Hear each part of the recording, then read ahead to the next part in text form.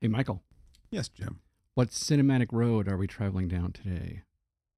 Roads? Where we're going, we don't need roads.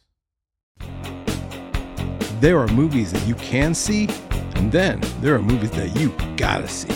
Pop the popcorn and grab your favorite snack and join Jim, a former Hollywood visual effects artist, and Michael, just a dude who likes movies, as they sit back and talk about a movie that you gotta see, as well as look at the deeper themes that make these stories more than just a movie. Welcome to You Gotta See This Movie. All right, welcome to You Gotta See This Movie. This is a podcast about two guys who love to talk about movies as well as talk about the deeper things that make these stories more than just a movie. I'm Michael, and the man in the gray shirt is Jim. Hello. And this is our big series finale. Series. It's big. All roads lead to this. You want to know why it's big? Why? Because this is my all-time favorite number one movie. Is it really? It is. Wow, I did not know it was number one. It's number one. Okay. Yeah. Wow. What is Yeah. your number one anyway? It's Raiders. Okay. Yeah. So we did your number one. Raiders or Jaws. I go back and forth on those. Well, two movies. I go Back to the Future or Super 8. Okay. Okay. But this is numero uno. Numero uno. Yeah. All right. Well, if you're into that kind of thing, please consider giving us a like and subscribing, and letting us know in the comments what your favorite number one movie is. I'd actually like to know. It's like one of my favorite questions I like to ask people. What's your favorite movie? It's hard because there's so many, Mm-hmm. and it's hard to nail it down to one. Yeah. But if I had to, And Back to the Future. I can instantly know if I'm going to be friends with somebody if they, one, give me an answer, even if it's a crappy movie and I don't like it. Yeah. But it's usually the people that be like, oh, I don't have time for movies. I don't know. Then I'm like, okay, you and me, we're out. I don't think we're I'm going not to. really into movies. I'm not really. I'm more of a. I read books. Yeah. The Yeah. books are always better than the movie. Yeah. So that's my thing. Yeah. But all right. So we are here. Back to the Future. All roads lead to this. We have been talking about this movie. We personally have talked about this movie a lot, just in our relationship and how long we've known each other. So I always know that this has been, the special movie in your heart. Didn't know it was your number one, but I'm excited for this episode. So here we are. But so my first question to you before we get into all Back to the Future, we know it has to do with time travel. Mm-hmm. My question to you is, if you had to make a time machine out of something, not a DeLorean, it's already taken. If you had to make a time machine out of something, what would it be and where would you go? Oh wow. Is it a car or is it just Anything. Anything. Could be a car, Wow. be a Wow. motorcycle. I'm almost thinking it would have to be something a little more.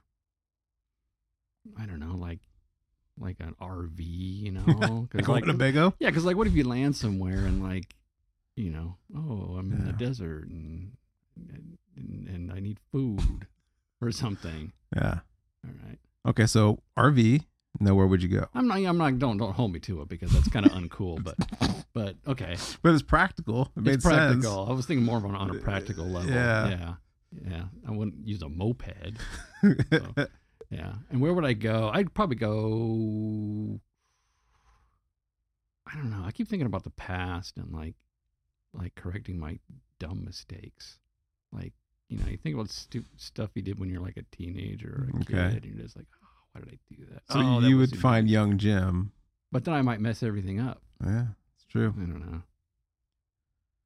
Just be like, I'd knock it off. be too like spooked to go to the future because like, what if you pop in and then in the middle of like a nuclear war and then you get killed, Right. right? Yeah. Yeah, Or like a creature comes and gets you because there's like mutants in the world. yeah, That's interesting. that's weird. Yeah. Yeah. All right. So what would you? Oh make it man. out of? I would make a time machine out of a Camaro. Oh, a 'cause Camaro. I had a Camaro growing up. I loved it. And, but you're right. It's not as practical. And I almost think that maybe the RV is that's a good get. So, A small one, not like Small one. not like a real big, huge. yeah. One. And where I would go, honestly, I've thought about this, and there's a lot of things you can go in the past, but it's, it's also very dangerous. Like I wouldn't want to show up in the medieval times because, well, I'm probably going to get killed for being like a witch or a wizard or something, right? Yeah. And yeah. So to me, I've always thought one of the coolest things that I missed out on, I would love to be a witness and to see, was to be in America during the moon landing.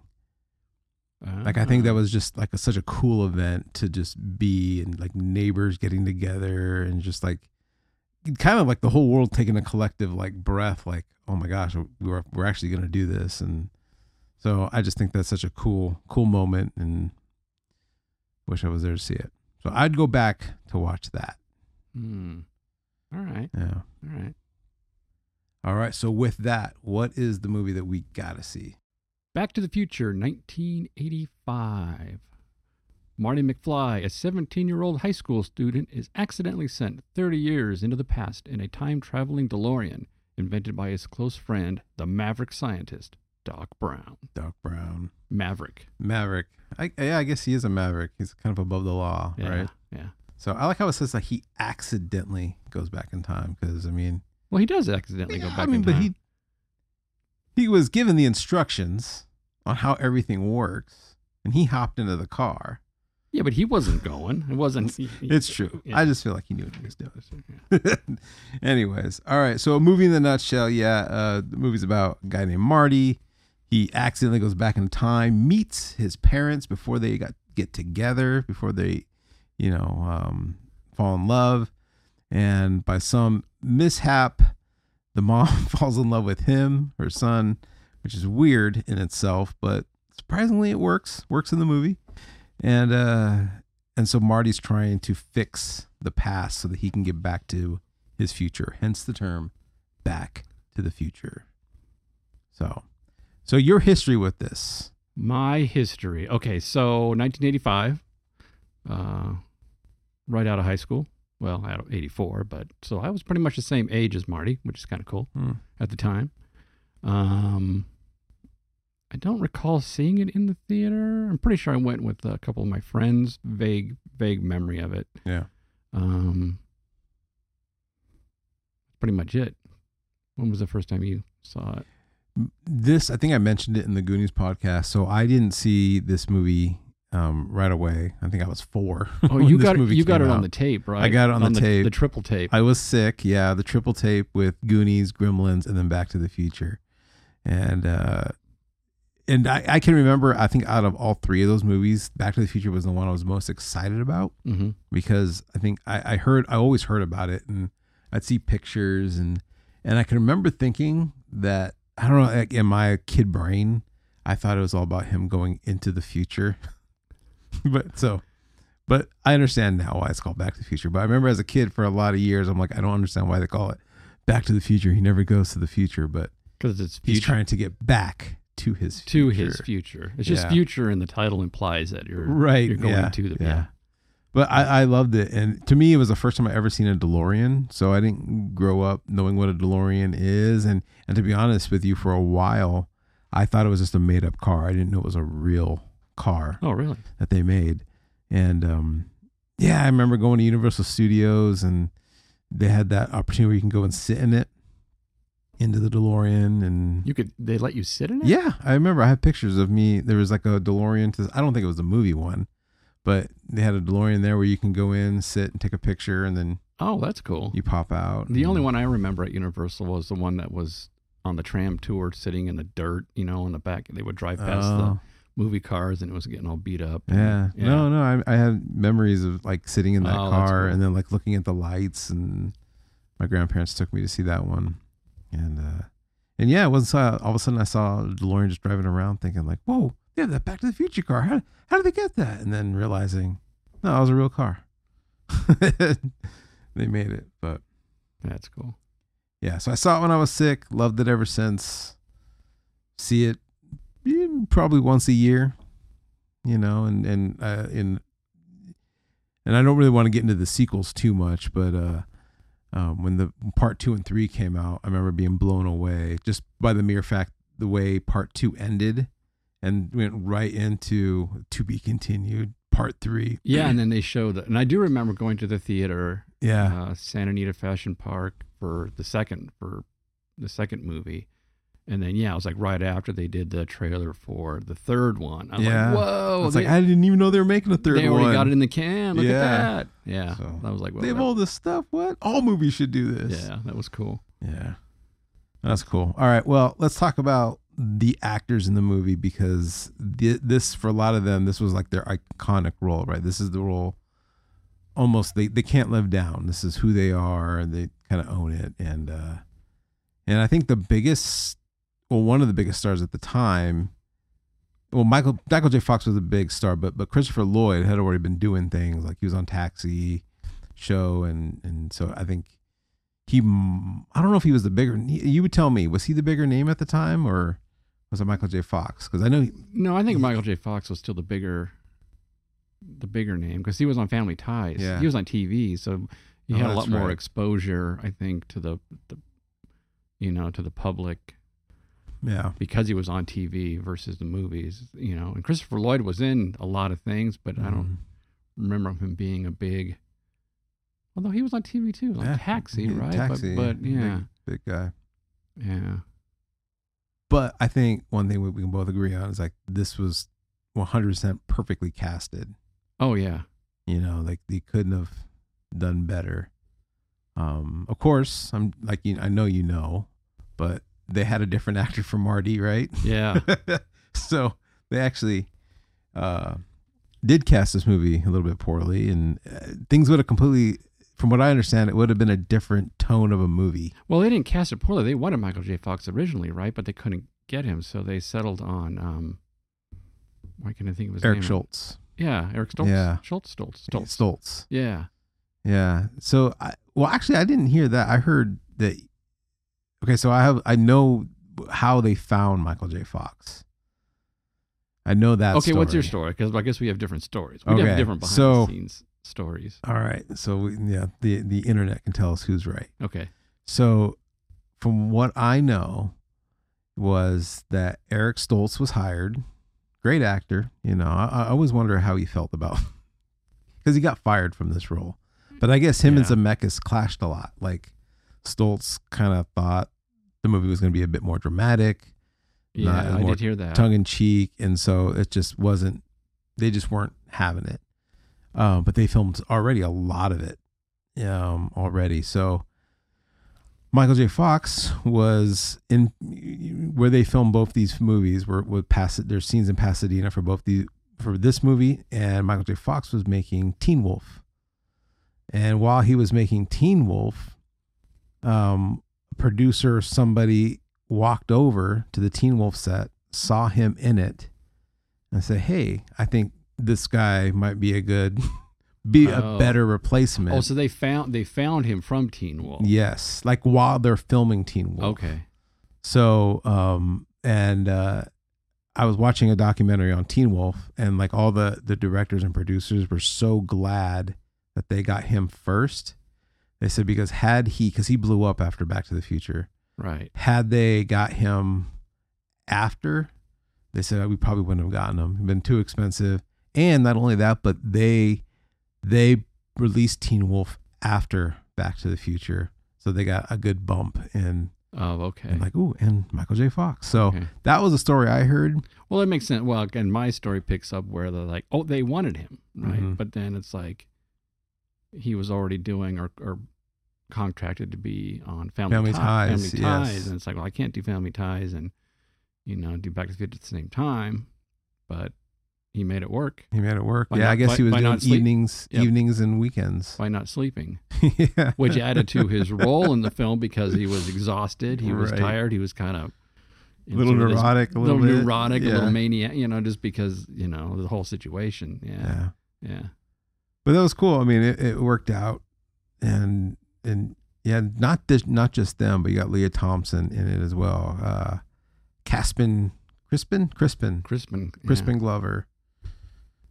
See, and I don't know anything, that he was in earlier or even know him, as an actor. But man, I mean, his role was just, it was over the top, weird, funny. Yeah. And how much but of it that, worked. And how much of that was him and how much of that was, Yeah. direction. It was great. Yeah, it was great. And it worked. And yeah, he made that George as awkward, as weird as George McFly was, and that laugh, right? That, he made it. He made it. And from what I understand, I guess he's also a weird guy in real life. And something happened, but I know he did not get asked to come back for part 2. They got a completely different actor for him. Yeah, he wanted too much money. Oh, is that what it was? I think so, yeah. Oh. Yeah. But yeah, he's a great actor. Weird dude, I guess, but man, yeah. George McFly. And Biff. Don't forget Biff. Oh, yes. Yeah. What's his name? Thomas Wilson. Thomas Wilson. Yes. Wilson. Yeah.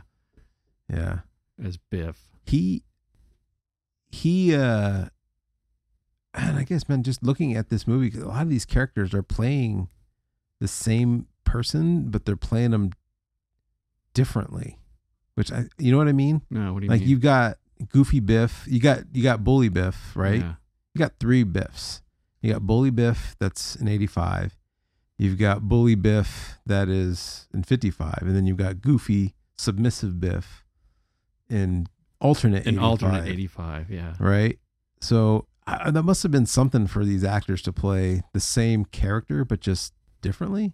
You know what I mean? Well, that's what makes this movie so fun is that one of the reasons I love it is because it's, like I said, it's sci-fi, real world sci-fi. Mm-hmm. It's not, spaceships and stuff. It's like, present day at the time and an invention, a machine traveling through time. And then what I also love is it's a comedy. Mm-hmm. You don't think of it as a comedy, like intentional comedy, but just the situations that these people get thrown into are just funny. Yeah. You're from the past.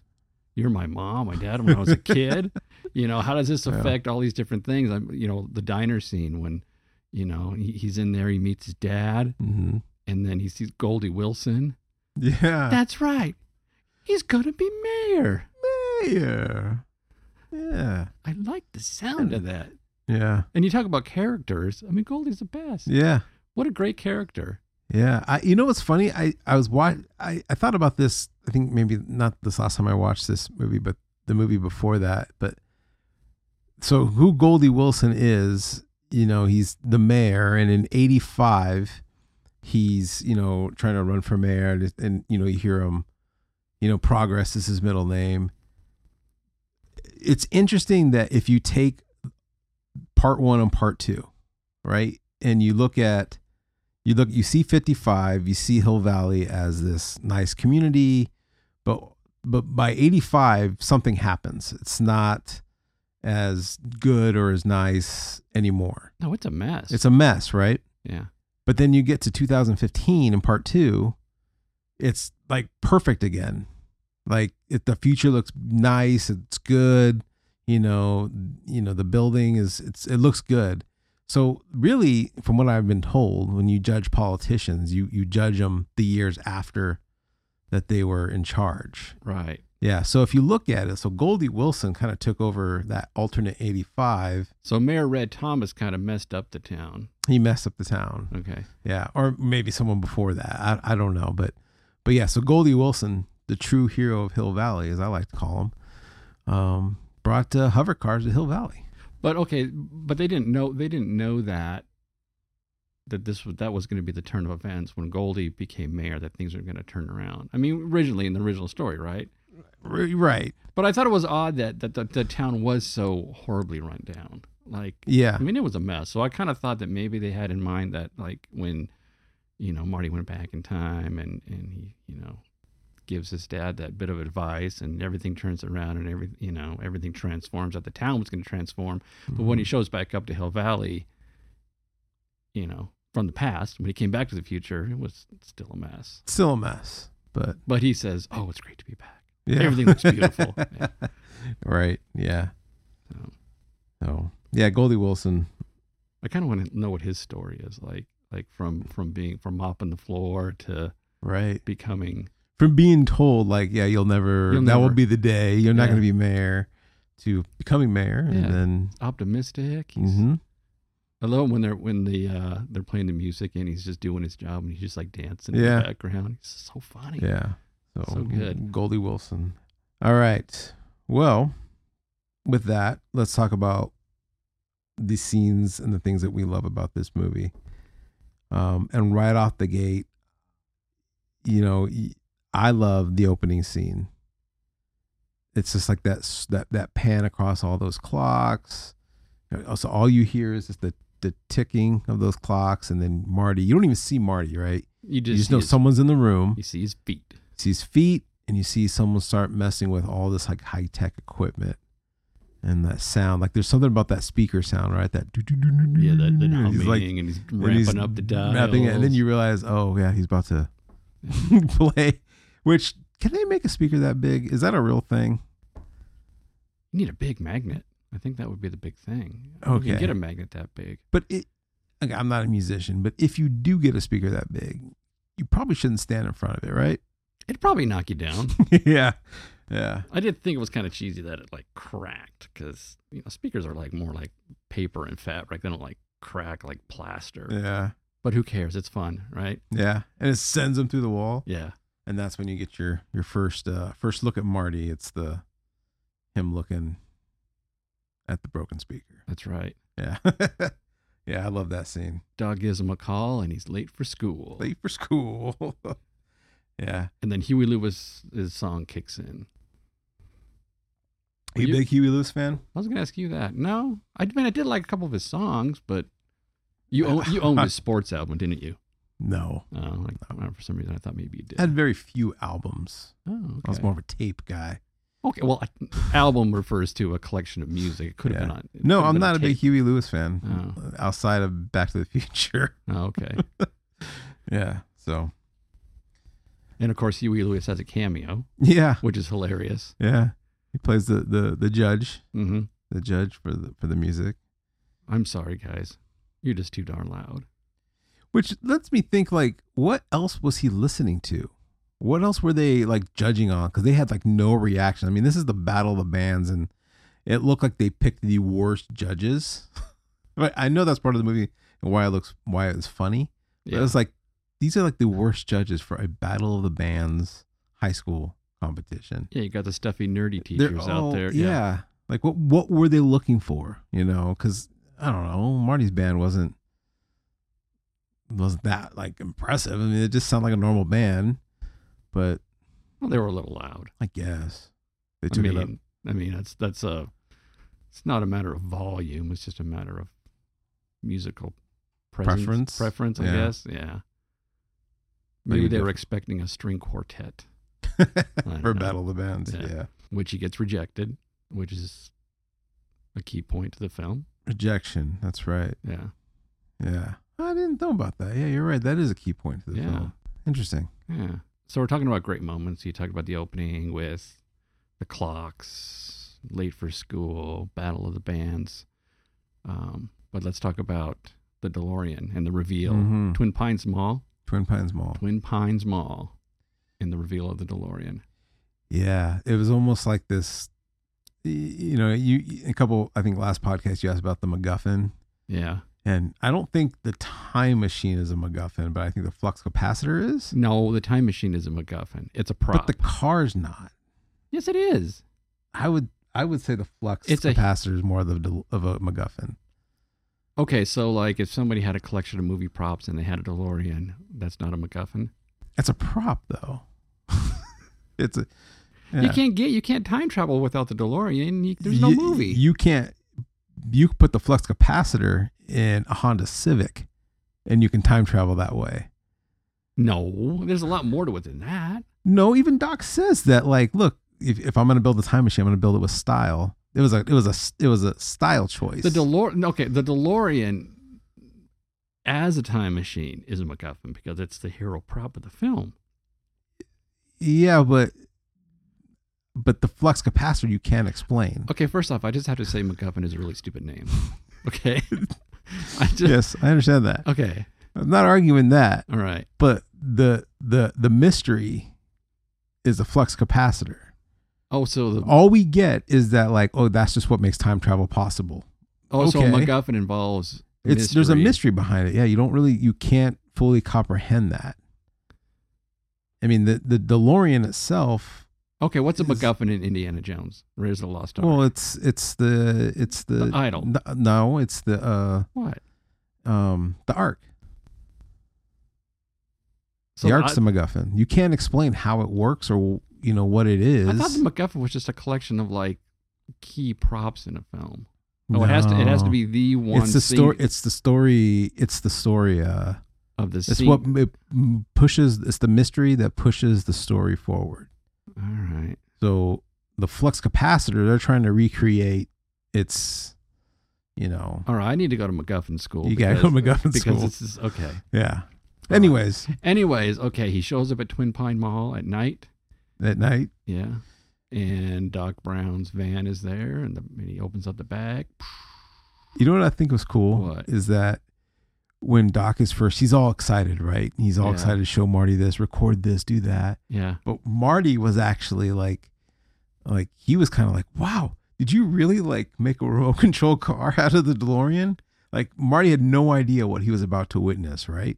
He was just there so he could film it. Right. He didn't comprehend what 'cause was going to happen. Yeah, he had no clue. But he was blown away the fact that like you that remote control is rigged up to that car. Yeah. So I like that because I think I would have been, just as impressed with that. He doesn't grasp the concept of what this thing is yet either. Yeah. He's just like, that's a cool car. That remote's hooked up to it. Yeah. Whoa. And I love how Marty is just going with it. Like Doc is just like, all right, and this, and then Einstein, and you see these clocks? You see these clocks? They match. And then all of a sudden you're gonna see this, and it's gonna happen. And Marty's just going back and forth and doing all sorts of things, and finally sees the car take off. And his first reaction was like, you just incinerated Einstein. Yeah. Just such cool shots. So from what I'm getting, I mean, before that, Doc Brown, he's kind of a quack, right? Or at least he has that reputation. Because if you go back to Strickland was like, oh, you need to stop hanging out with that Doc Brown. He's nothing but a quack, or I think he says something. No, he's not a quack. He's a maverick. He's a maverick. Yeah. But he has a reputation as a quack, right? A quacky maverick. Because it's like you see all like the news headlines that like he burnt down his house. Yeah. Doing something. Yeah. And he has all like this cool robotic dog feeder thing. So, but I think this is like the first invention that actually worked. That worked. Yeah, but he had some money though, that mansion, right? Yeah, he had the mansion. He must have had something previous to this that he invented that worked. Yeah. Or unless he just had an inheritance. I think he had the inheritance. I think it's an inheritance, right? Yeah. And so he just kind of spent his whole life building and things. Figuring things out. And when we've learned that in 55, he hits his head on the toilet, and he gets the idea for time travel. So it's almost as if like this crazy idea, and in 55, he didn't have the technology or the means to do it, but it was like eating at him for 30 years. So maybe that's why he came across as a crazy man and somehow burnt his house down. But he always had this idea for time travel, and he had to wait 30 years to at least get the technology to do it. So do you think Doc taught at the high school then at some point, that Marty maybe got to know him there? I was just going to ask Probably, you that. right? How did these two meet? How did these two come across? They never explain it. I like. Yeah, I like he that. must be. He must have been like a high school teacher or professor. Yeah. Right. He's local. He lives in town. He probably was a teacher in the high school, right? Yeah. They got to know each other. And they probably developed a relationship because, I think, Marty's dad is weird. Yeah. So he doesn't really have a connection there to like an adult figure. So he probably became friends. And Doc's like, I got this giant speaker in my house. You can use it anytime. Yeah. You right. know? Rock and roll. Yeah. I was going to wonder that, like, what do you think their first meeting was? How did they meet? How did they become such close friends? He's 17. I don't know how old Doc is in 85, but he's old. But it works. And I like how they don't explain that. You just know that there's this relationship there. Well, Marty's kind of the odd man out in his family too. You think about his brother's kind of Yeah. goofy, his sister's kind of goofy, his his mom's she's kind of a drunk. Kind of drunk. Kind of, yeah. And Not kind of. yeah, and then dad's an ultra kind of creepy nerd, right? Creepy nerd. Right. Yeah, So he probably doesn't like hanging out at home anyway, right? Yeah. So he probably I'm guessing probably hung out with Doc at the school, messed around with some of his equipment. Yeah. And he knows, So- and he knew he was going to plug into the amp, right? I do Right? think there's something to that, because if you look at Marty's home life, it's not great. No. It's he doesn't want to be there. You can tell Marty wants to be different. He doesn't want to fall in the footsteps of his parents. And my guess is Doc is so full of hope and promise of the future, even though he comes across as a weirdo and like he can't get nothing done, and he again lives in a garage basically. But he's probably like Marty was attracted to that. Like, look, I want to be in a place where like there's hope for the future, where there's, I can, there's like a promise, you know what I mean? Yeah. Rather than just kind of being at home and everyone's just kind of like bogged down by whatever, crappy jobs and vodka Yeah. and Uncle Joey in the jail. Gilbert Joey. But yeah, I think that's probably why Marty gravitated to Doc so much. Yeah. And Doc, he treated him as a friend, like a genuine friend, an equal. And Not like a kid. yeah. Yeah, no. And Doc probably doesn't have family, Mhm. doesn't appear to have any family, or doesn't seem like he has any family because he's always kind of focused on his work. Mm-hmm. Yet he gives Marty, time and attention, and Yeah, that friendship developed. yeah, I agree.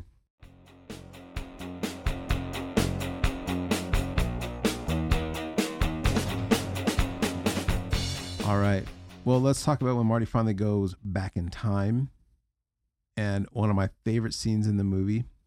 So it is kind of weird, like the terrorists, and they don't come out of nowhere. Like if you pay attention, there's like news, and it all kind of leads up to that moment where the terrorists because I guess Doc was supposed to be building a bomb for him. Yeah, seriously, Doc, you're gonna give terrorists a fake bomb. Yeah, and then Yeah. you think you're gonna get away with it. Yeah. Yeah.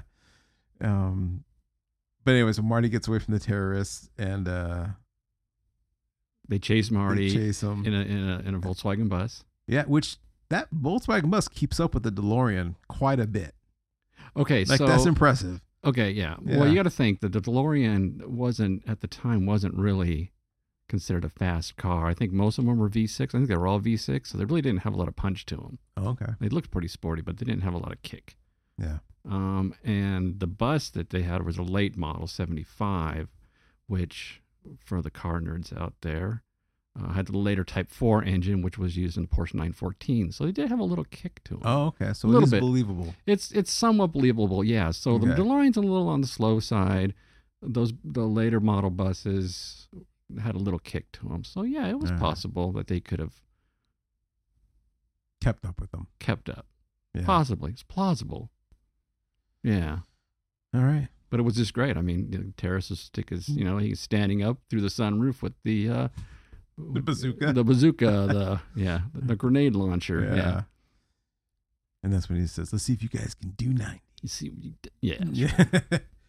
So let's see if you bastards can do 90. And that's when you see the true speed of the DeLorean. I just want to say I use the word bastards because when my son was a little kid, saw Back to the Future for the first time, loved the movie, flipped out, and we caught him running around the backyard when we had family over saying, Okay. "You bastards! You know what? You bastards!" And he didn't really know what he was saying, but he was just saying it. That happened to me too with that word. Really? Yeah. Yeah. I remember playing, and I thought I got it from Star Wars, but it's not in Star Wars. It must have been from this movie. But I remember being in my living room playing with my little action figures, and they like, "You bastard!" And then parents are like, "What did you say?" And that's when I was corrected. Nice. Yeah. Yeah. And then I started saying, "You bastard." Then I started being quiet about it. Okay, so if any of our fans out there have a child that used bastard as his first swear word, Blame it on. yeah, let us know. Yeah. Tell us a story that it was from watching Back to the Future. Because, it was a PG movie, Yeah. right? So Yeah. it's, clean, except for the, that Yeah. word. Yeah. All right. So back to my favorite. Once he what were we finally goes talking back about? in time, he crashes into the barn. Yeah. And, he's supposed to be exactly where he is in 85. Now he's in 1955. So now the mall's not built. Nothing's developed. And there's nothing but pine trees. Even Doc says, like, I remember when this was all pine trees. As far as the eye can see. He had this idea of breeding pine trees. Yeah. Old man Peabody. But in 55, again, this is when science fiction magazines are taking off, sci-fi movies, and the little kid thinks that an alien just crashed into his barn, which is perfect, right? That ain't no airplane. Yeah. Look. Yeah. And because you never seen a DeLorean, the car like that before, and Marty's wearing that radiation suit. It takes off the hood, and that's when the kid says, like, he's already changing into his human form. Yeah. And the art, and then the artwork is perfect, right? I mean, it was it was designed for the film because it was kind of staged the same, and the spaceship kind of looked the same, and the invader kind of looked the same, and it was perfect. Yeah, I just picture yourself being Marty, like not truly understanding what just happened. Yeah. And now you got guys shooting at him, and you're trying to explain, like, hey, I'm sorry about your barn. And he takes off. Yeah. And then the other weird scene, I think I've talked, and I still don't know what they say, but after the car breaks down, Marty walks up to an old couple driving by. And this is 1955. You think, like, oh, people were nicer back then. People were more trusting back then. But when Marty walks up to the car, like, the old lady just starts screaming and smacking or shaking the husband, like, don't stop. Is that what she says? Like, why? I've always wondered, what were they thinking? Like, why was that old lady freaking out so much? Because he looks weird. He's got this weird suit on, and he's just somebody. Although people would probably be nicer to a kid walking on the street, like he would need a ride. And the old man was stopping because obviously he was slowing down. Like, oh, but something triggered that old lady to freak out. It was just her. And so it will be a mystery to my dying days why she freaked out. I need to find Zemeckis. Yeah, but I need Zemeckis. Yeah, but you know why she freaked out? Why? Because it's funny. I understand it's funny. All the moments in this movie, like I said, it's a comedy. I don't want to say comedy. I'm just saying that the situations are all set up that there's golden moments throughout this entire movie from beginning to end. Just funny moments, and they're a little over the top sometimes, but that's okay. I'm not saying it's bad. I'm not saying I think it's hilarious. Okay, you just want to analyze what she was I'm thinking. just more or less like, that is funny. What was she thinking? Like, what danger did she perceive seeing in Marty? She has the comic. Oh, yeah. She's kind of she's into the comics. Yeah. She just read that episode, that volume, and recognized him, right? Yeah. Yeah. Yeah. Well, or she took the comic from her grandson and says, "Don't read this stuff." And well, if Zemeckis, I know you're listening, if you can just mention in the comments as to why the old lady freaked out, I'd appreciate that. So, yeah, we'll move on from there. Yeah, and then he shows up in the town, 1955. 1955, Hill Valley. Hill Valley, which is it on a hill or is it in a valley? Why is it Hill Valley? It's kind of like opposite, like. It kind of contradicts itself, right? Hill Valley. I've never thought of that. You're right. You know why? Why? Because it's funny. Because it's funny. It's just funny. Yeah. Yeah. Never thought of it that you're right. Just, I don't know, Hill Valley. Hill Valley. Yeah. Sounds good though. Yeah. Yeah. You know what's cool? And I think we're spoiled where we live in Southern California, and we're an hour outside of Hollywood, that we get to see a lot of these places where they filmed the movie. And like the Twin Pines Mall. Have you ever been there? It's the La Puente Mall. Yeah, we've seen that area. Yeah, I went there on the Back to the Future night where the people gather and they had the DeLorean on display and they stage the chase. Yeah, yeah. But also so that scene where the old lady freaked out. So that's in Chino. Oh, it is. Yeah, and that is still. I mean, I thought it was developed, like, because obviously that was farmland back when they filmed the movie. But it's not developed, so it still kind of looks like it down there. Still kind of looks like it. Oh, yeah, I just kind of assumed they went up to like Valencia or something. No, it's Chino. Area. Yeah, Chino. Wow. Okay. And that's another thing. There's some YouTubers that I looked up that they did all the scenes, and Yeah, it's pretty neat. Yeah. But yeah, I think we're pretty spoiled. I love that kind of stuff, seeing film locations and Yeah. that they're still there. But yeah, But 1955, I remember the 80s. In the 80s, the 50s were very nostalgic. Remember, like 50s diners, you know, it was like, you know, that was like the cool thing, is to go to like a 50s diner. Pasadena, they had one, Rose City Diner, and they, you know, they all dressed, you know, like from the 50s, and they had like the, you know, the jukebox selectors on the table. I mean, it was done up like the whole thing. It was super cool. So I think that was probably a big, you know, when this movie came out, and people in general were very nostalgic for the 50s. So, I mean, they poured it on when he showed up, from the cars to the people to the buildings to the music to all the cultural references and stuff. I mean, it was great. I mean, they didn't hold back. It is kind of trippy to think that back in the 80s, for people, because you got two types of people. You got people who lived in the 50s, right? That like, oh, it's nostalgic for me to go back to that. And you got people who didn't live in the 50s but love that era, right? Right. You know, and then so it worked. And now, just kind of being in my own life, I mean, at the age that I am, thinking about the past, and now like they're because I grew up in the 90s, and like this weekend is I'm going to a 90s themed party, and it's weird to think that, wow, like the time that I lived in is now like a theme for a party. You know, it's a nostalgic time for others. Okay, I know about this 90 themed party, but I can't think of anything. Does it feel nostalgic for you? Not for me. I mean, kind of. I guess, right? I mean, because it's like I mean, I lived it. I mean, it was my formative years. Well, what's weird is like we come out of the 70s, right? And the 70s are very, you know. You come out of the 70s. Okay, I come out of the 70s, right? All right.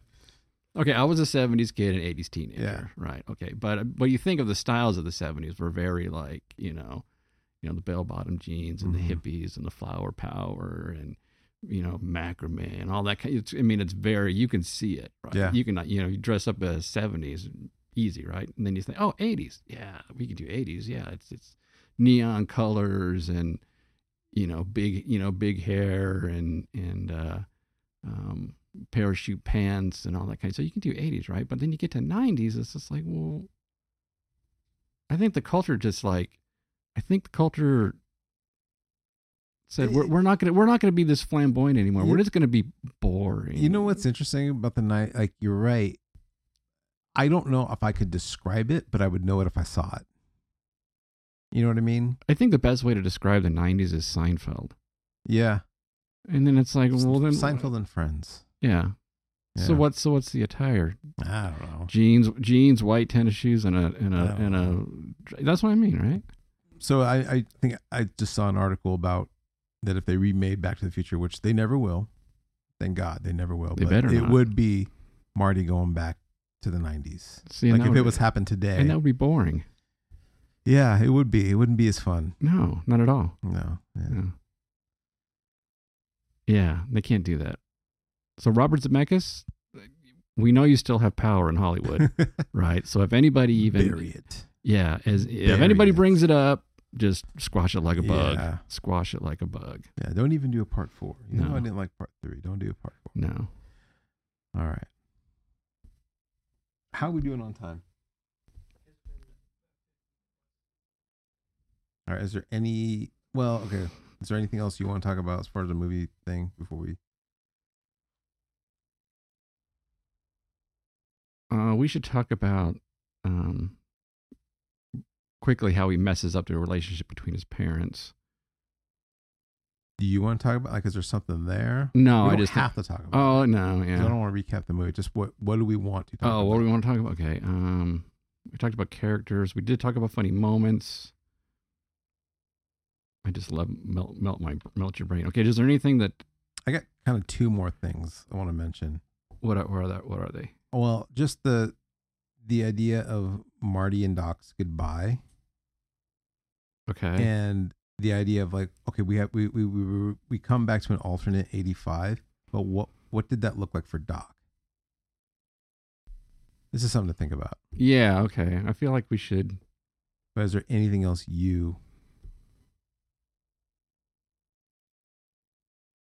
I'll just go briefly with, how he messed up the relationship and, Okay. Okay. All right, go for it. Okay.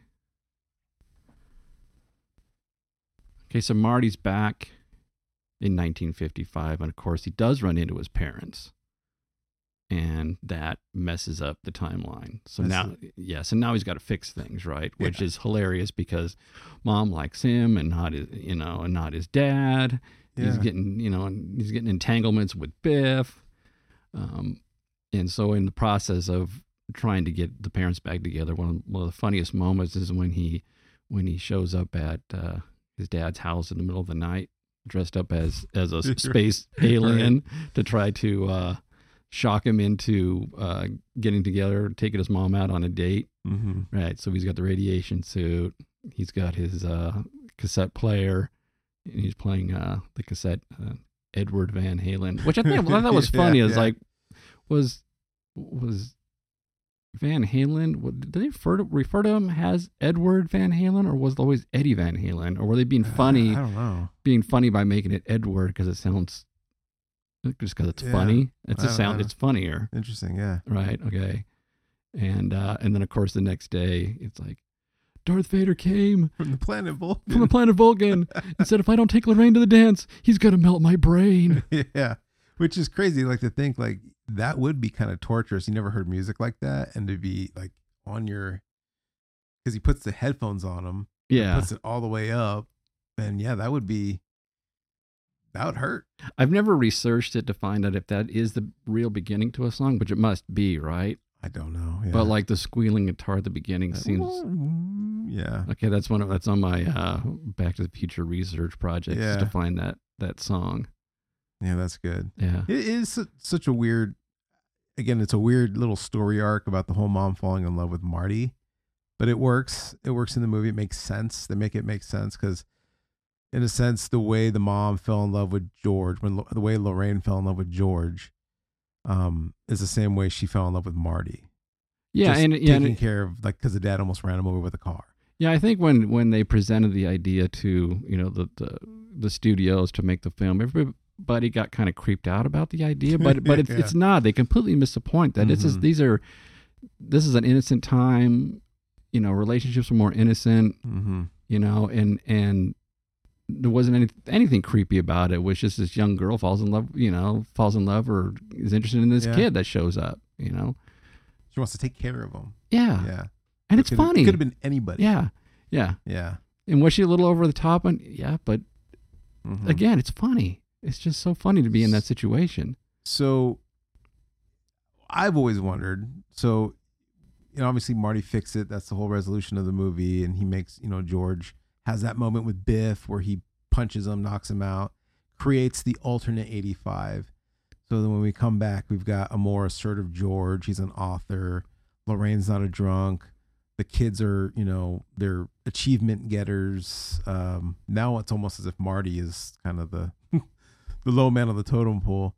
And Biff's like, he cleans his cars. Like Biff's, kind of goofy Biff now. What I always thought was funny is that he did change the past. He gave his dad that, piece of advice, that forever changed his destiny. Yet they still live in the same house. They still live in the same house. But everything has changed, but it works. I mean, you couldn't have put him in a different house and everything because it's not funny, right? You don't have that transition. It's like you get a BMW, but you're still gonna live in this house, the same house, the same little house, and like the brother, you're gonna work in a nice office, but you're still gonna live at home. Still the same, yeah.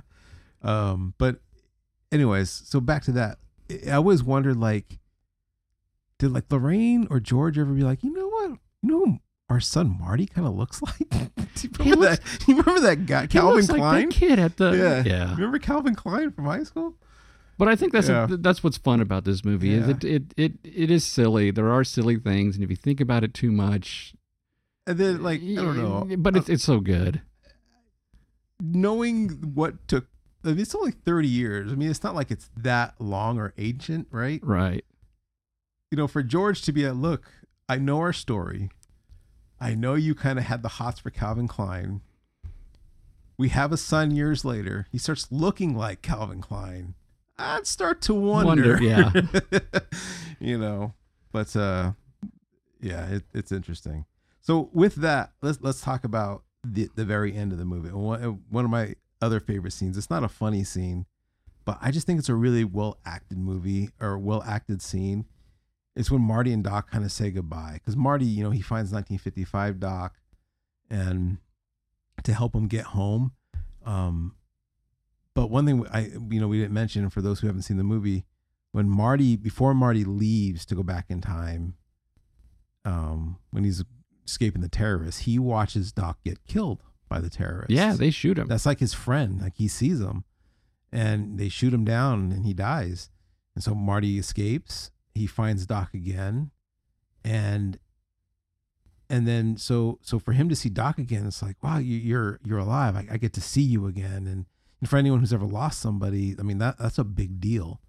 And then for Doc, who, again, let's go back to the psyche of who Doc is, this maverick who, you know, probably has no friends, is a loner. He finds somebody who knows who he is, who believes in him, who kind of almost like pumps up his ego in a sense, like, wow, I do make something that works. Because remember, he has that stupid, you know, doesn't work. So he's like, I'm not a failed inventor. I get to live to 1985. So for Doc, that's an important thing there too. And, you know, so when they have that scene, there's a lot in the scene that's going on than just a simple goodbye.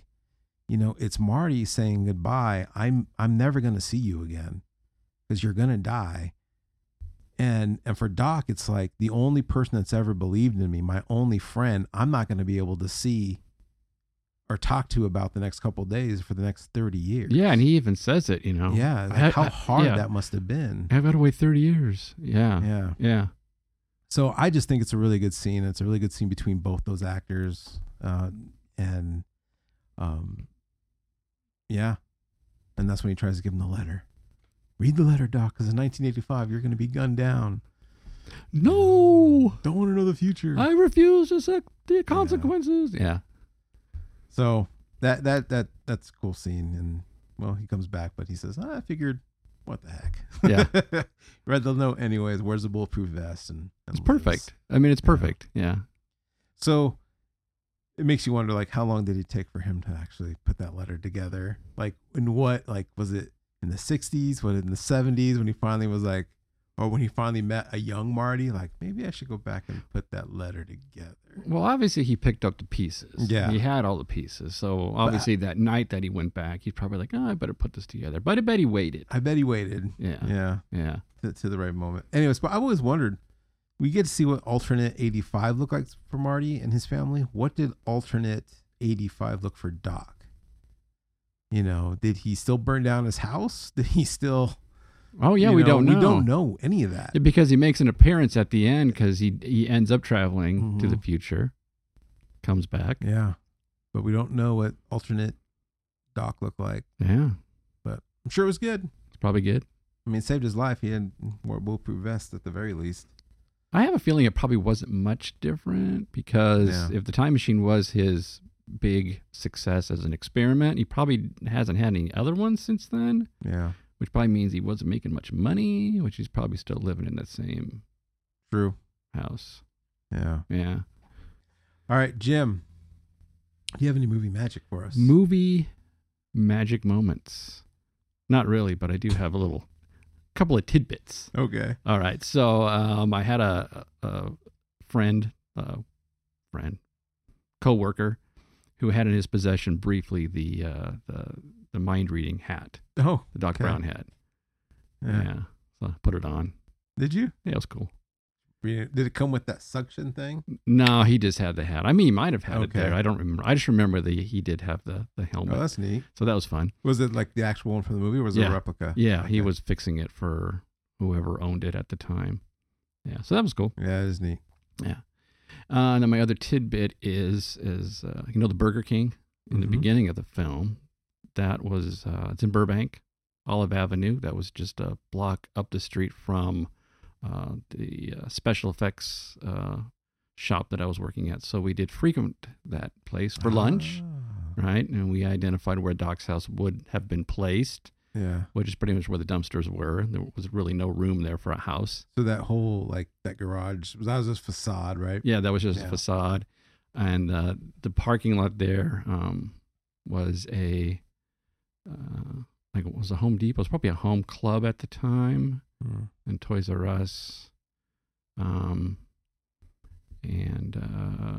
The restaurant in the background was there forever. Do you remember that? Lancers. And then across the street was this place called Foam Mart, where we bought all our foam goods for special effects projects. So, yeah, Burger King. Burger King. That's Which cool. you notice in the beginning of the film, he has all those Burger King wrappers on the Yeah. floor. Yeah. So, yeah, just walk on over to Burger Walk King. out over to Burger King and have some breakfast, lunch, and dinner. That's cool. Yeah, so that's my movie magic moment. Awesome. Now, you visited some of the locations, or how many? Yeah. So I've been to the place in Chino, Okay. and I've been to the mall. I've been to the Doc Brown's house, the 55 house. All right, we didn't mention that. Yeah, the Gamble House. The Gamble House which in is Pasadena. Frank Lloyd Wright, famous Gamble House, is in Pasadena. I saw Lorraine's house. I think it was Lorraine's house. Oh, And then, of course, going to Universal Studios, actually seeing the clock tower. yeah. Been on that a couple times. You know what's weird though is when you take the tour and you go into that town square, it doesn't look like the movie No, it doesn't. at all. You're like looking at it, it's like this isn't it. Yeah. This isn't it, because of the angles that they shot the thing at. It looks completely different, Completely different. unrecognizable practically. The only place I haven't been, surprisingly, is actually Marty's house. Yeah. Now, So, where was that? I know I looked it up once, but I don't remember. It's somewhere close. I mean, ish, yeah. but we could go there. Maybe we should do that sometime. Yeah. You got to see this movie on location. On location, we can hit Hit a bunch of places. we can hit Burger King. Get a Burger King. It's probably still there. Yeah, I heard Burger King is not Yeah. not doing so good. I do want to go to the Gamble House. I did venture out there once, Mhm. and it was on a Back to the Future event day. Okay. You couldn't get in. Oh yeah. I No bet. place to park. I mean, the Yeah, line went around the block. I think they do showings there, right? Like on the lawn. I don't know if they did a showing, but I know it was a day where they had the DeLorean in the driveway. Mm-hmm. And you can go in the house. Yeah, you need to go on a day that's not a Back to the Future day if you actually want to see anything.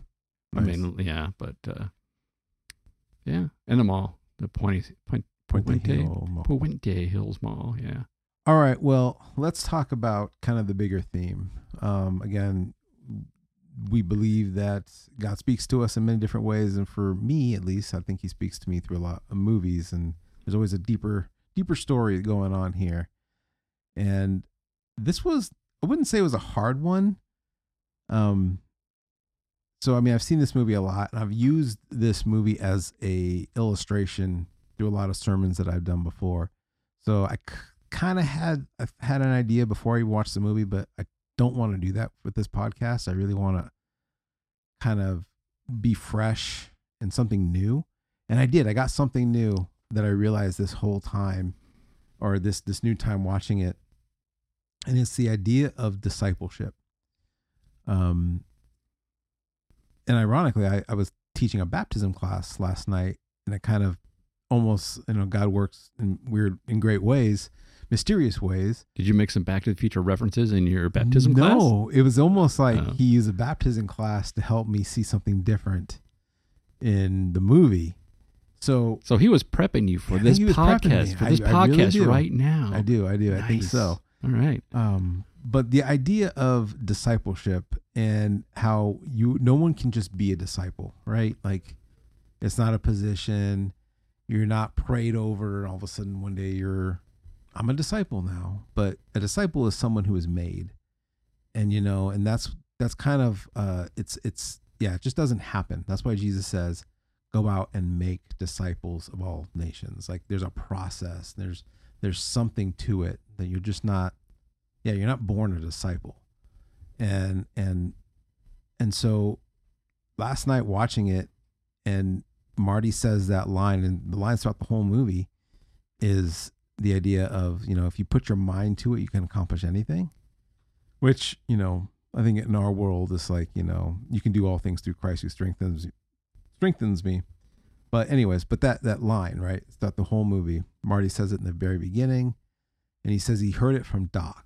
Like it's one of these teachings that he got from Doc. He says, like Doc says, put your mind to it, you can accomplish anything. And I think going back to what I said before with the idea of hope that Doc always had, like he just had hope that if you can just put your mind to it, you can keep doing it. Just keep going, and eventually you're going to make a time machine.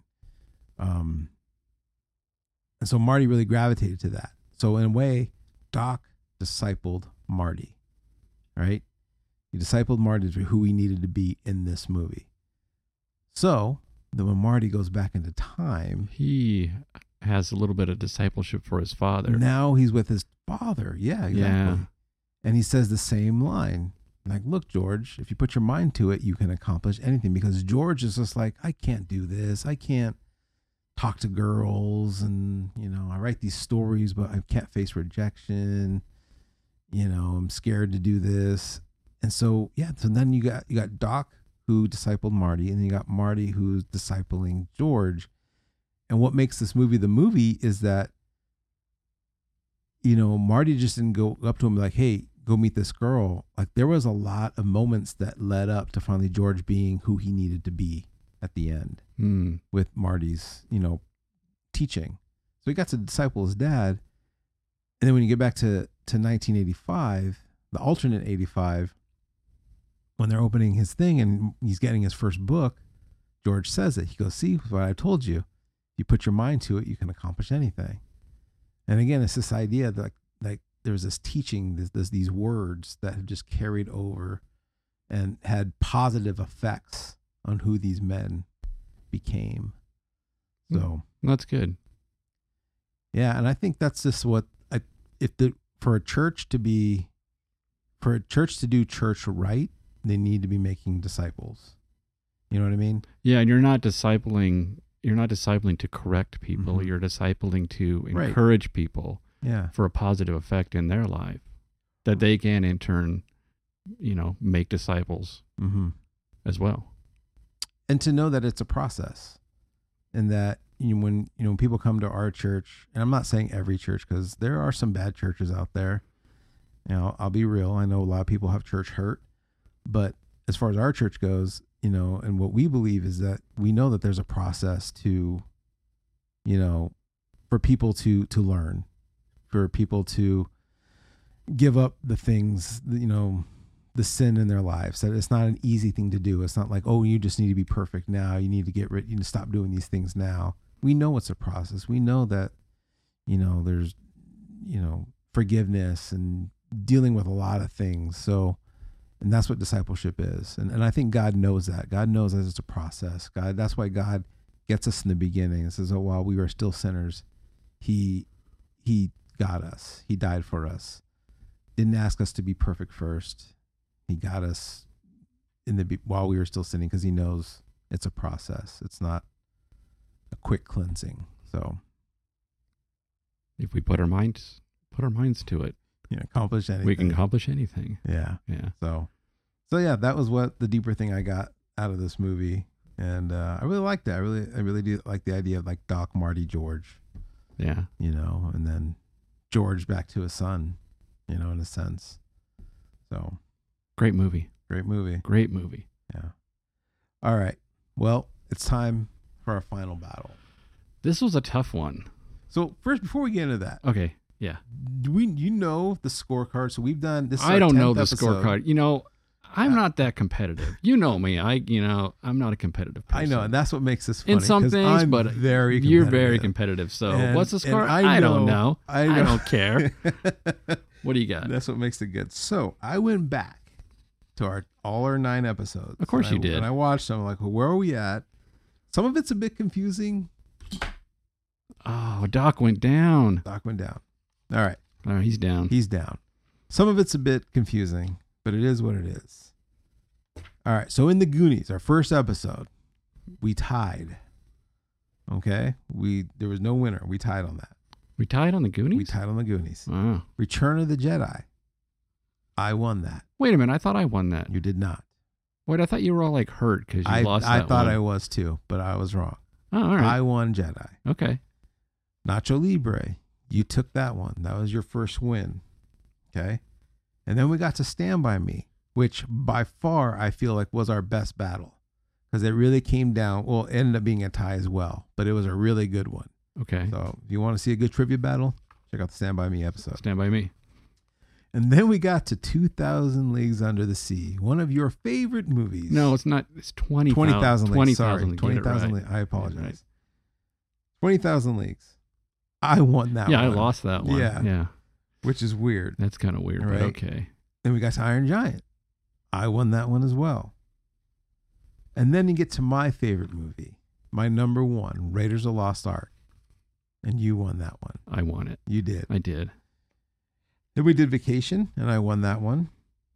And then we just did Ford versus Ferrari, and you took that. So if you look at it, we've got 2 ties. I've got 4. You've got 3. I'm still kind of questioning this whole trivia game anyway, because I feel like we should have an outside person Come up with the questions? Yeah, because it's like, because a lot of times when I'm picking out the questions, it's like, oh, he's going to know this, or this is going to be too hard. I know. You know what I mean? So I don't know. Well, let's get into the Back to the Future. This is a big one. It's a big because one. if you win, we tie it. There's no champion. If I win, it's so there's a champion. well. What does the in my champion head- win? I Okay, don't know. in your head. Okay. In my head, there's a champion for everything. Okay. All right. So, All right. Jim, because you won the last one, you can choose who goes first. All right. And I will say, throughout the course of the conversation of the Back to the Future, you did say one of my questions. So I had to. Okay. I wanted to ask who was the 1955 mayor. You said Red Thomas. So I'm going to eliminate that question. All right. And I was careful because there were moments where I wanted to I add did too. add something to my discussion that would have I given did. it away. So Yeah, isn't that funny? This is so you are a bit competitive. All right, so go for it. well, it's fun. Yeah. It's fun. All right. All right. So do you want to go first? Or do you want me to go? I'll go first. Okay. Here we go. Okay. Very beginning of the movie, Mm-hmm. Marty enters Doc's house. Mm-hmm. We see all the clocks, all the crazy gadgets and stuff going on there, right? Okay. What was the food that was burning in that opening sequence? It was toast. Yes, toast. Okay. I almost said eggs because I know you see the eggshell, right? But it was toast. It was toast. Yeah. Yeah. All right. And it was funny toast because it would like go down and pop back up, go down and pop up, right? It just those little moments that are just so Yeah, good, right? All right. Yeah. All right. So it's a point for me. Point for Michael. Okay. In the same scene, All let's right. go with this one. All In right. the same scene, in the beginning, you see the clocks. Yeah. What time is it?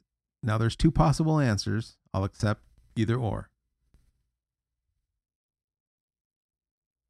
Okay. Well, the real answer in my head would be 8:25 because that's how late he is. In the very beginning, But in the beginning, he's I'm actually going to say I'm going to rephrase this question. yeah. In the very opening shot, In the very opening you're shot. seeing the clocks. Yeah. What time is it?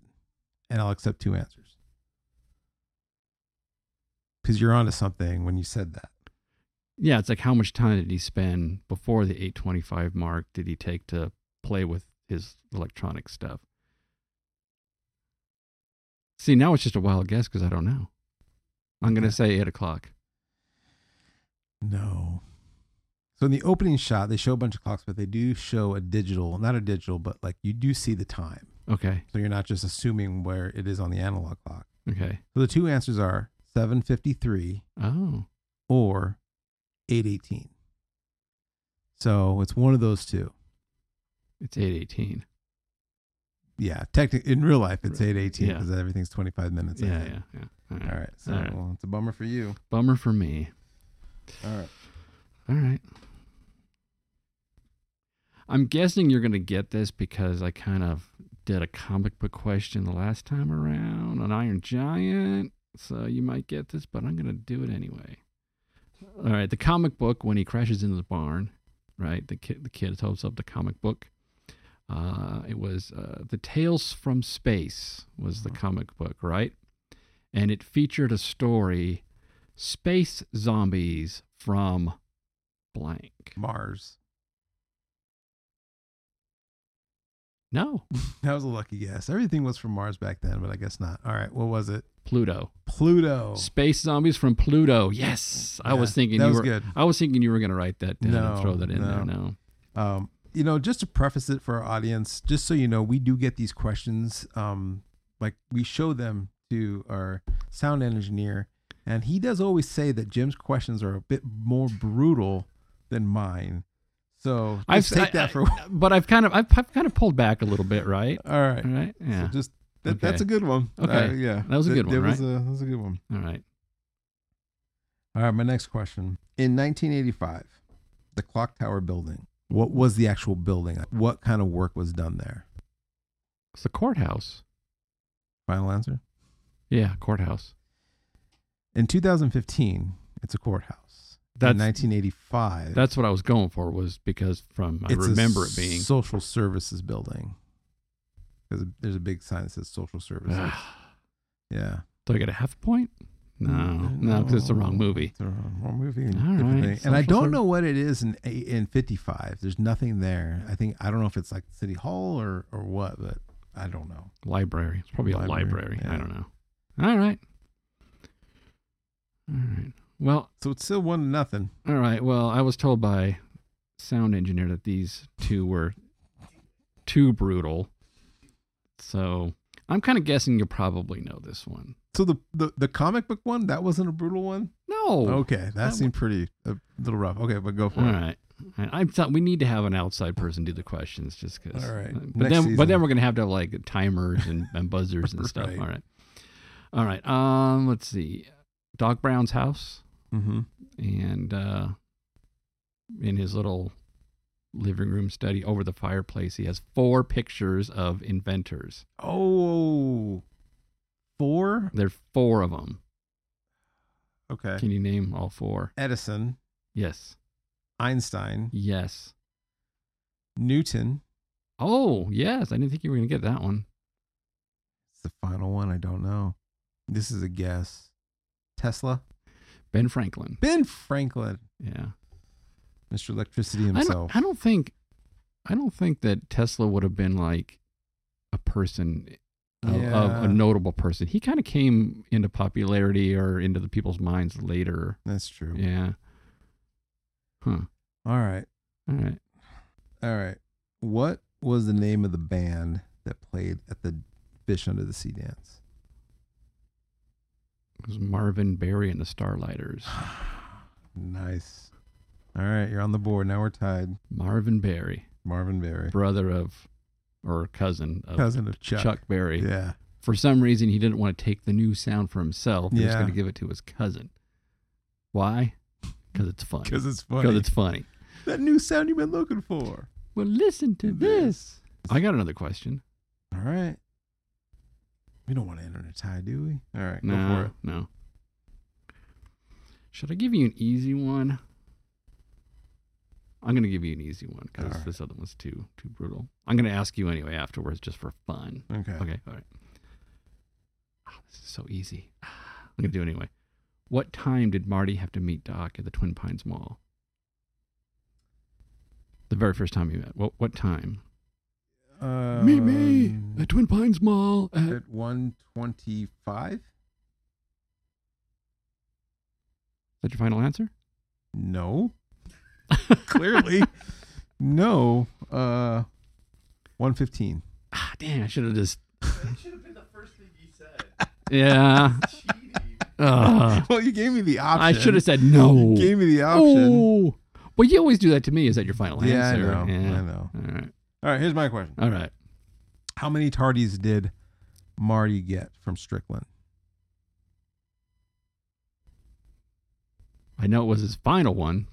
Like, and this makes something 3. 4. 4. Oh. He got the 4th one there. Yeah. Jennifer grabs him like, Strickland's looking for you. You Yeah. get caught. This will be 4 in a row, Marty. This will be 4 in a row. And then Strickland gets in his face. And All they right. touch noses. You notice they touch noses or noses touch? That always bugged me. When he gets in his face.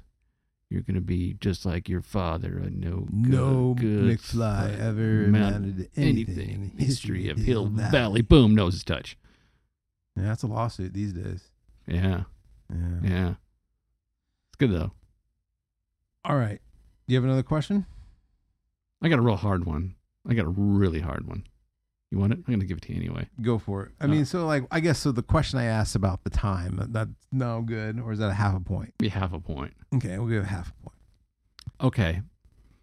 Lorraine Baines, her siblings at the dinner table. There's 3 of them at the table. Okay. Uncle Joey's in the crib, Mm-hmm. right? Give me one name of one of the kids at the table. They say him. She says, this is blah, blah, and this is blah, blah. And Uncle Joey, he's in the crib. You know what's funny? Like, I actually know the real name to one of those actors, Jason Harvey. From Wonder Years. Wonder Years. Yeah. Yeah. Man. I don't know. Jimmy? Oh, you're just guessing. But only if I'm wrong. All right. Yeah. Jimmy. No. We got Milton. Oh, my God. Yeah, I didn't know that. Milton. Sally. That's kind of an Yeah. easy one to remember, right? Sally. No. Toby. Well, That's rough, man. all right. All right. Well, this is it for you. You have to answer this right. All right. And it's my last question. All right. So if you get this right, you win. We should have just ended it with a tie. Dang it. Because you're going to probably get this one. All right.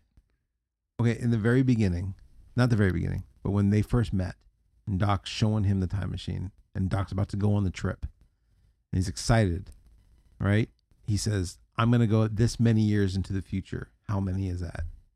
30. No. 25. 25. 25. It's done. It's done. He says at the end, I'm going to wait. Yeah, In the end, he goes 30. 30. It's going to take 30 years, but that's, But in the beginning, he's going to go 25. 25. Which would have been 2010 for him. Yeah. He'd have been really disappointed. Really disappointed. And nothing going on. Nothing going on. Nothing 2010. interesting. No. Bummer. Wow, it's over. That's it. I did it. Well, what's your final thoughts? Final thoughts. And your ranking. Okay, my final thoughts.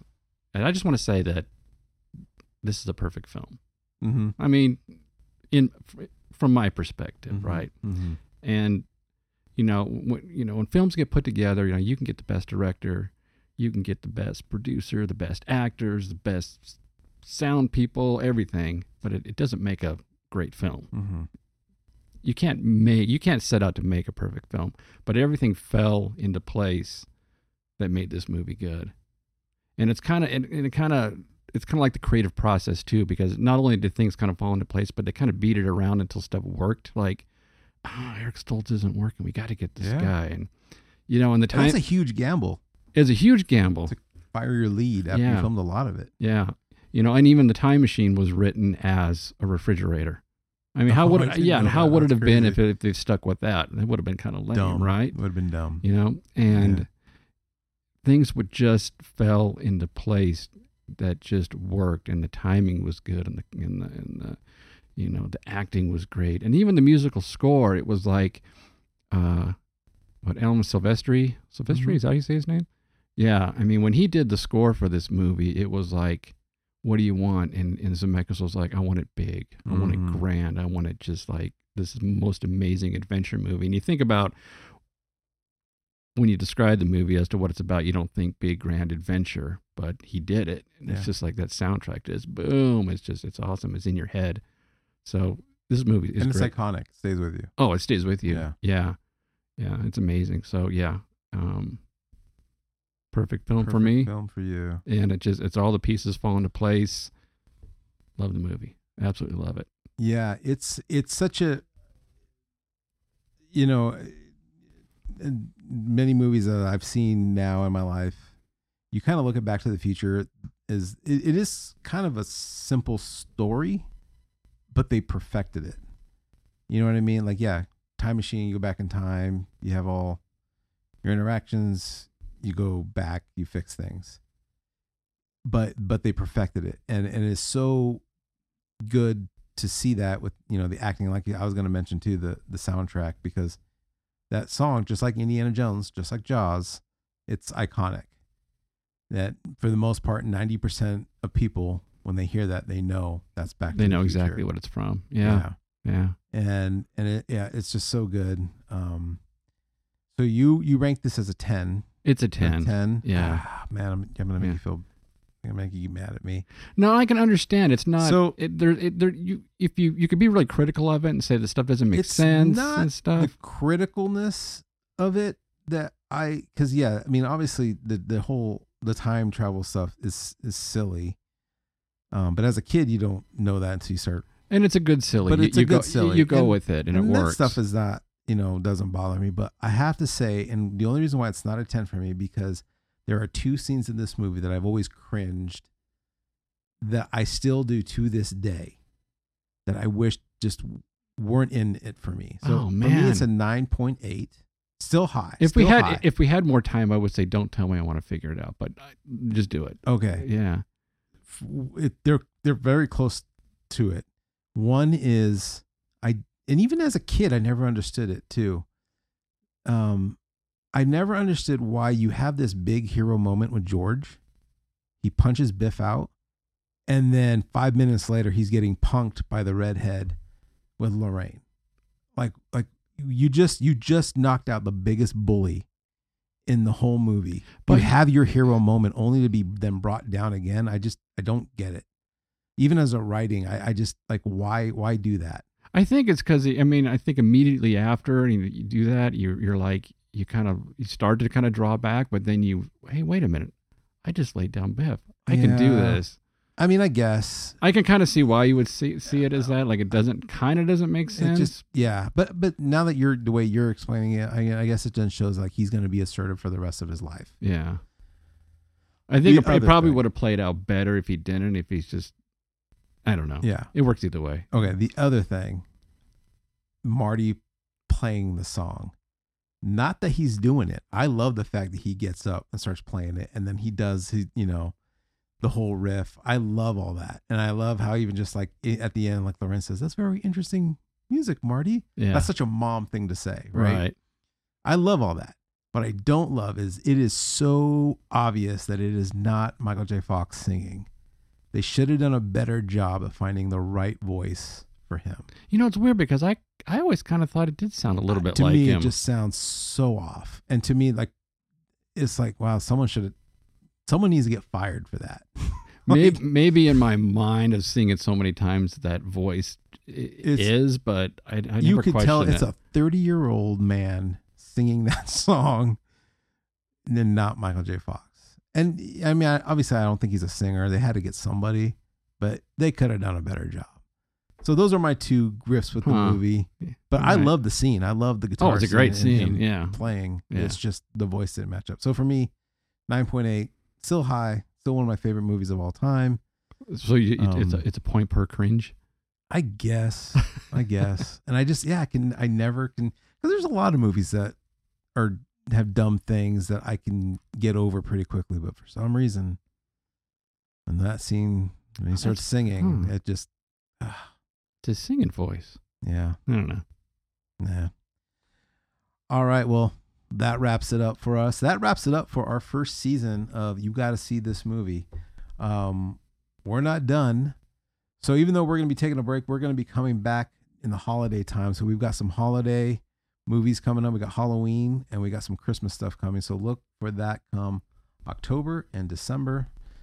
And And if there are movies that you want us to talk about, we can't guarantee that we're going to do them. No, you know why? You know what the hardest part of this podcast is like narrowing them down to movies, because there's just so many of them. There is so many of them. But you know what? Feel free to, in the comments, to tell us what movies that you want us to talk about, and maybe we'll do it.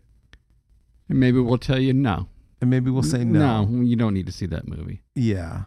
So. Well, it would be nicer than that. Yeah. Maybe. All right. Well, that's it. And yeah. I could go for some peanut brittle right now. Such an old man thing. What's an old man thing? Peanut brittle. Like I can remember my grandpa eating peanut brittle. Like just like that. Peanut brittle's an old man thing? ever seen anyone